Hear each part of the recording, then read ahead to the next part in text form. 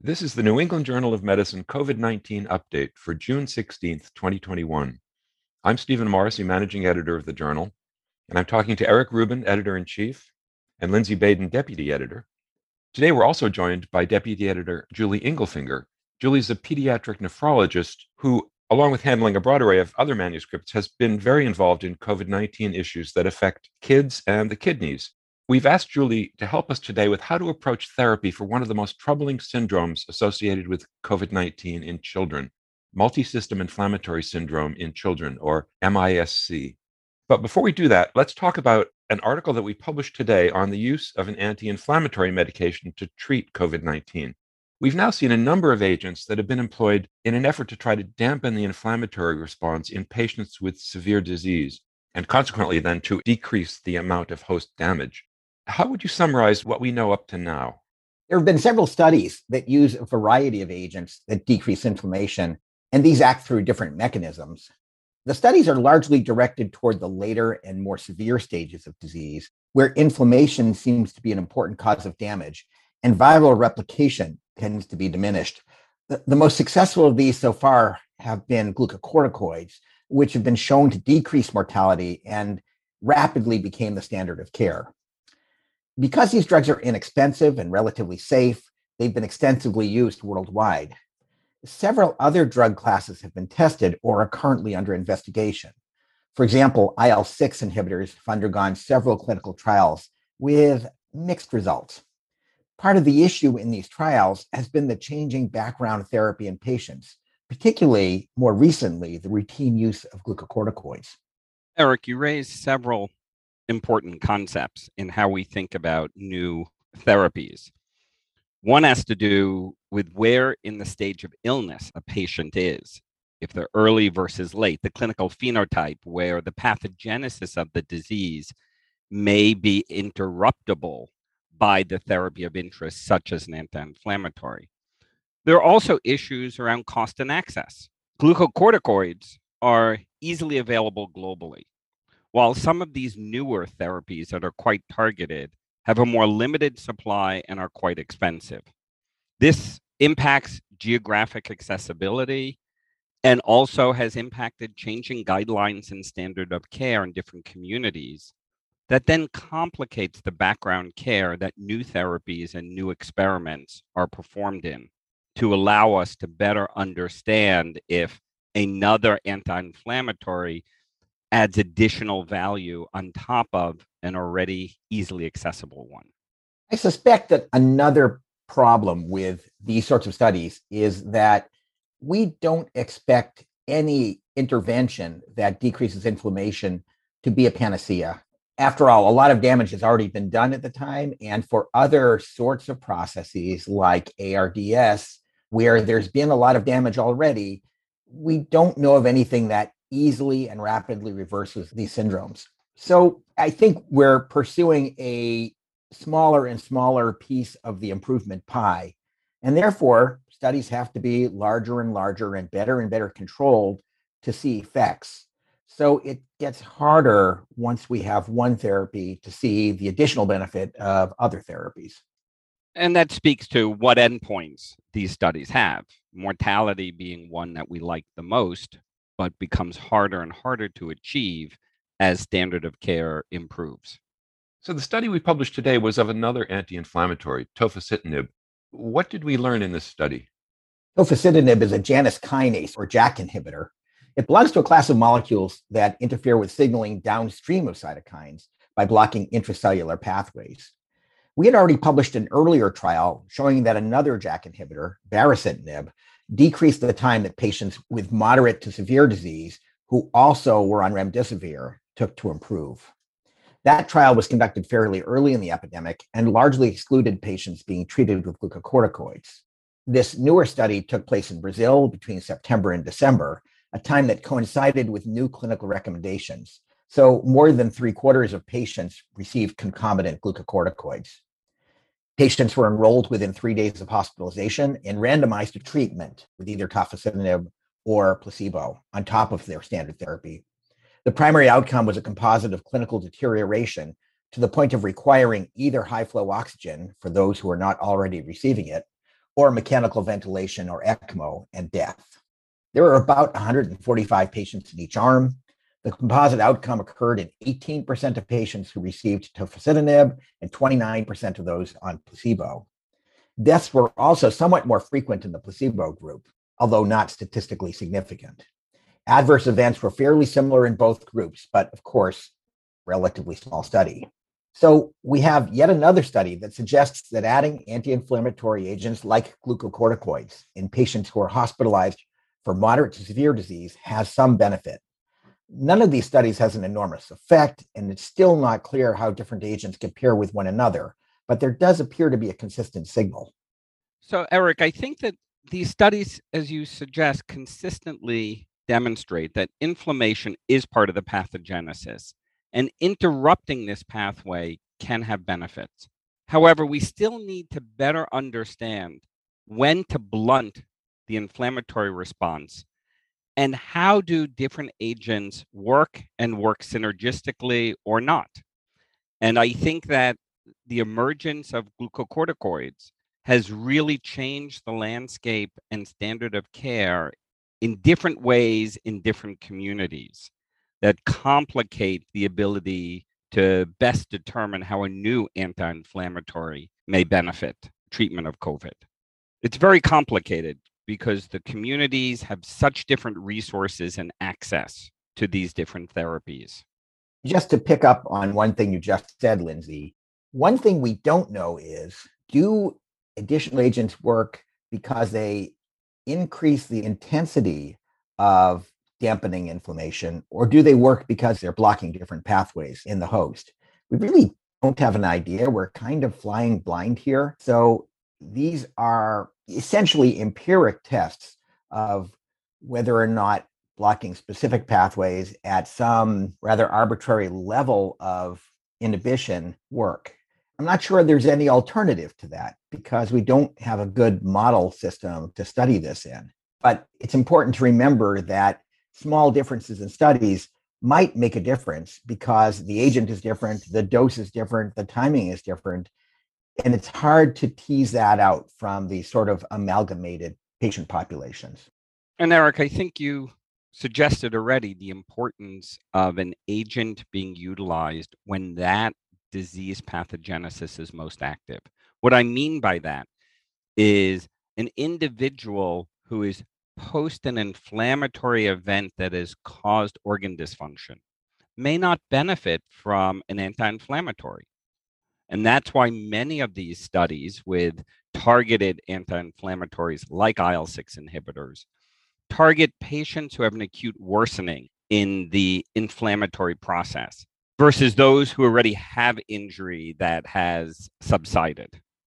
Today, we also published 2 studies about potential therapies for MIS-C, a syndrome that fortunately has been very uncommon.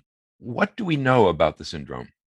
Steve, MIS-C is a syndrome that's still being defined.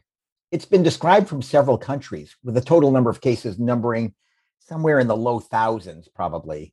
Children present with a hyperinflammatory syndrome consisting of fever, a variety of laboratory markers consistent with inflammation, and severe illness involving at least 2 organ systems.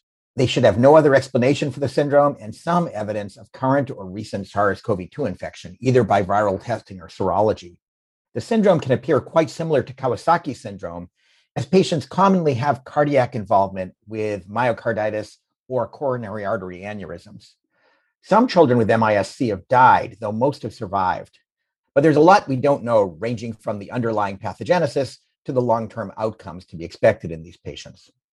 The 2 studies we published today discuss short-term therapies for this syndrome. What do we learn from these studies? These are 2 retrospective observational studies, one in the US and one done in several international sites. They each included a large number of patients, a little more than 500 in one and more than 600 in the other. The investigators used somewhat different methods to collect their data. The US group abstracted data from patients who were identified in a surveillance system, while the international group encouraged participating physicians to enter data onto a form. Each then correlated a variety of outcomes with the therapies that had been utilized. Because these studies weren't randomized, each group used modeling approaches to try to correct for differences among patients. The key question that each group wanted to answer was whether immunomodulatory treatments had an impact on outcomes. In both studies, the majority of patients received intravenous immunoglobulin, or IVIG, either alone or in combination with glucocorticoids. A smaller number were treated with glucocorticoids alone, other classes of immunomodulators, or some combination that included other drugs. The proportions receiving each therapy were fairly different in the two study groups, perhaps reflecting different local practices. And the results, the studies are not precisely comparable because of differences in design and differences in outcomes. But broadly speaking, the US study suggested that combining IVIG with glucocorticoids resulted in better outcomes than IVIG alone, while the international group found no differences among those receiving IVIG alone, glucocorticoids alone, or both in combination. Julie, these were two fairly similar studies. So why do you think they reached different conclusions? There are a number of reasons.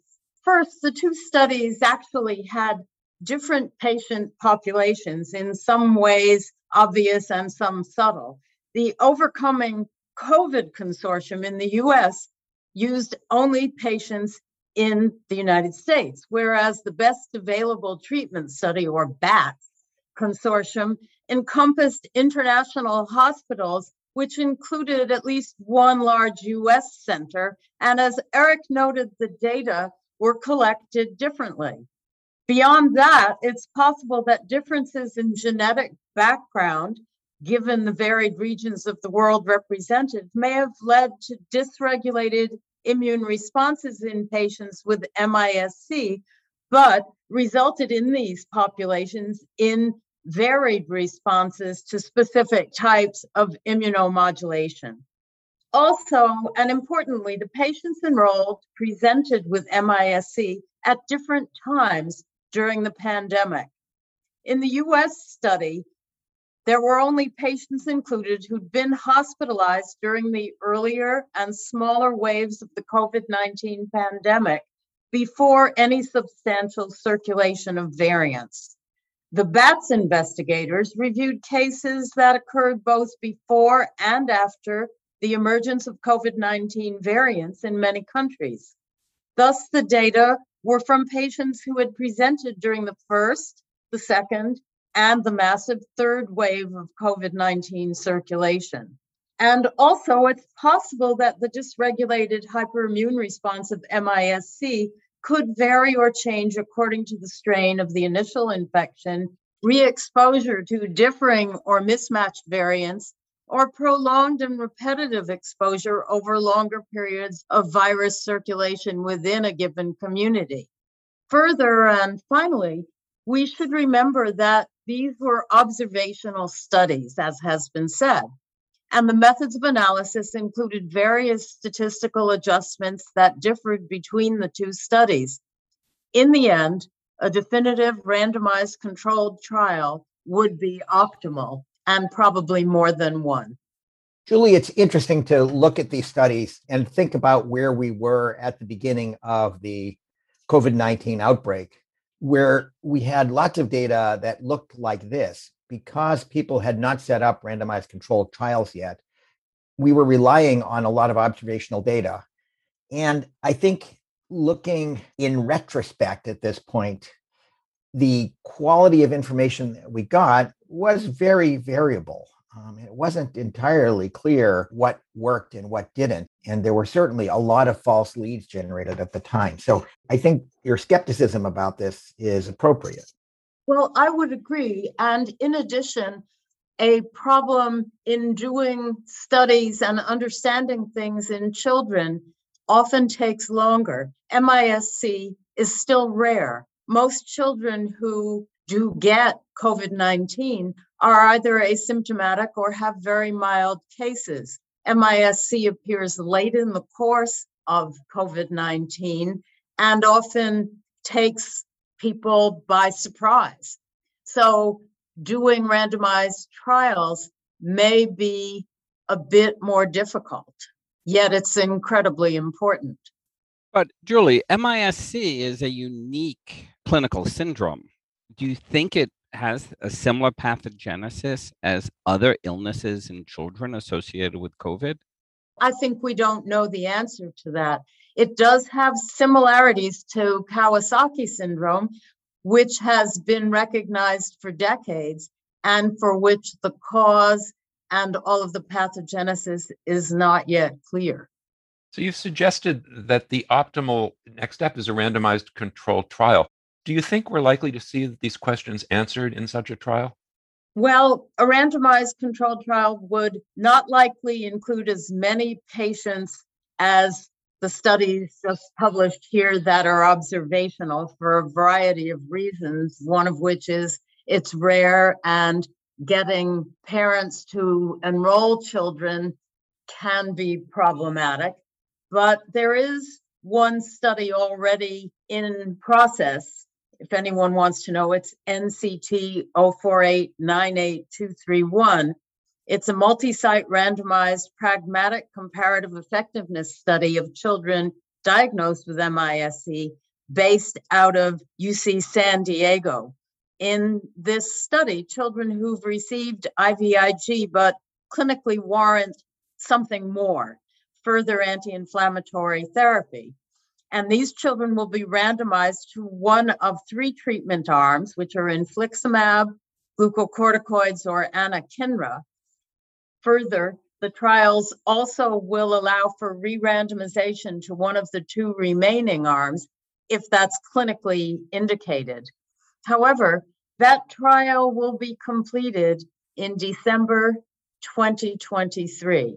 It won't be quick.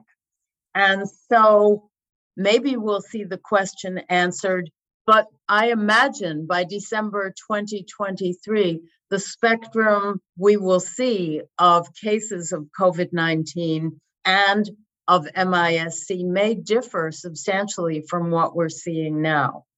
I think that the consideration of an RCT is always preferred when we try to define if therapy A works or works better than therapy B. A real challenge, though, is doing a study that is not itself confounded by other factors. And what I mean by that is, Eric, you alluded to the importance of high quality data and the need for it a year ago, earlier in the COVID epidemic, where we had hundreds of thousands to millions of cases that we needed to understand if a new therapy or even an old therapy worked. Here, we have a very rare complication. And that makes it much more difficult to do a prospective high-quality RCT. And there are factors that may interfere with that kind of study that are different, such as time, geography, and genetics, such as the changing genetics of the virus over time, let alone the geographic issues of host genetics. So I think it's very challenging to do a high-quality RCT for MIS-C because it's a rare event. And this then brings in other considerations, particularly time and geography, where one may have different genetics, not only in the host, but also in the virus that is changing through time as we watch variant spread, and in the background standard of care that all have to be accounted for in an RCT. Randomization should minimize it, but it doesn't work as well when there are small numbers. So I applaud the study that you mentioned, and I applaud our investigative community for finding rigorous ways to answer these questions. I think MIS-C, though, is a very different challenge than treatments for COVID in general. And I would add, because of the similarity to Kawasaki disease and perhaps other things, it may be even more difficult to know what children to enter as time goes by and the pandemic winds down, or we hope winds down. Yet I think it will be incredibly helpful if the study that's already registered proceeds and is successful. It will give us more guidance. Indeed, the title of one of the two trials we've published this week is the best available treatment study. We are essentially flying by the seat of our pants many times in treating this rare syndrome. So best available replaced by a randomized trial would be something we all hope works out. But as you say, Julie, December 2023 is a long way away. So where does that leave physicians who are caring for patients with MIS-C today? Well, because MIS-C is rare, we don't want to miss it. Thus, all pediatricians and others who provide medical care to children need to consider the possibility of MIS-C when seeing children or adolescents who have had known COVID-19 or who might have had an asymptomatic case. It needs to be on everybody's radar. The standard of care, as it is for Kawasaki disease, to which it has, as we've mentioned, some similarities, is the use of IVIG and would require, in most cases, referral for that therapy and rapid treatment. So we need to be aware of the existence of MIS-C because if it isn't considered, the opportunity for any intervention and excellent supportive care as needed would be missed. Thank you, Julie. Thank you for joining us today. And thank you, Eric. Thank you, Lindsay.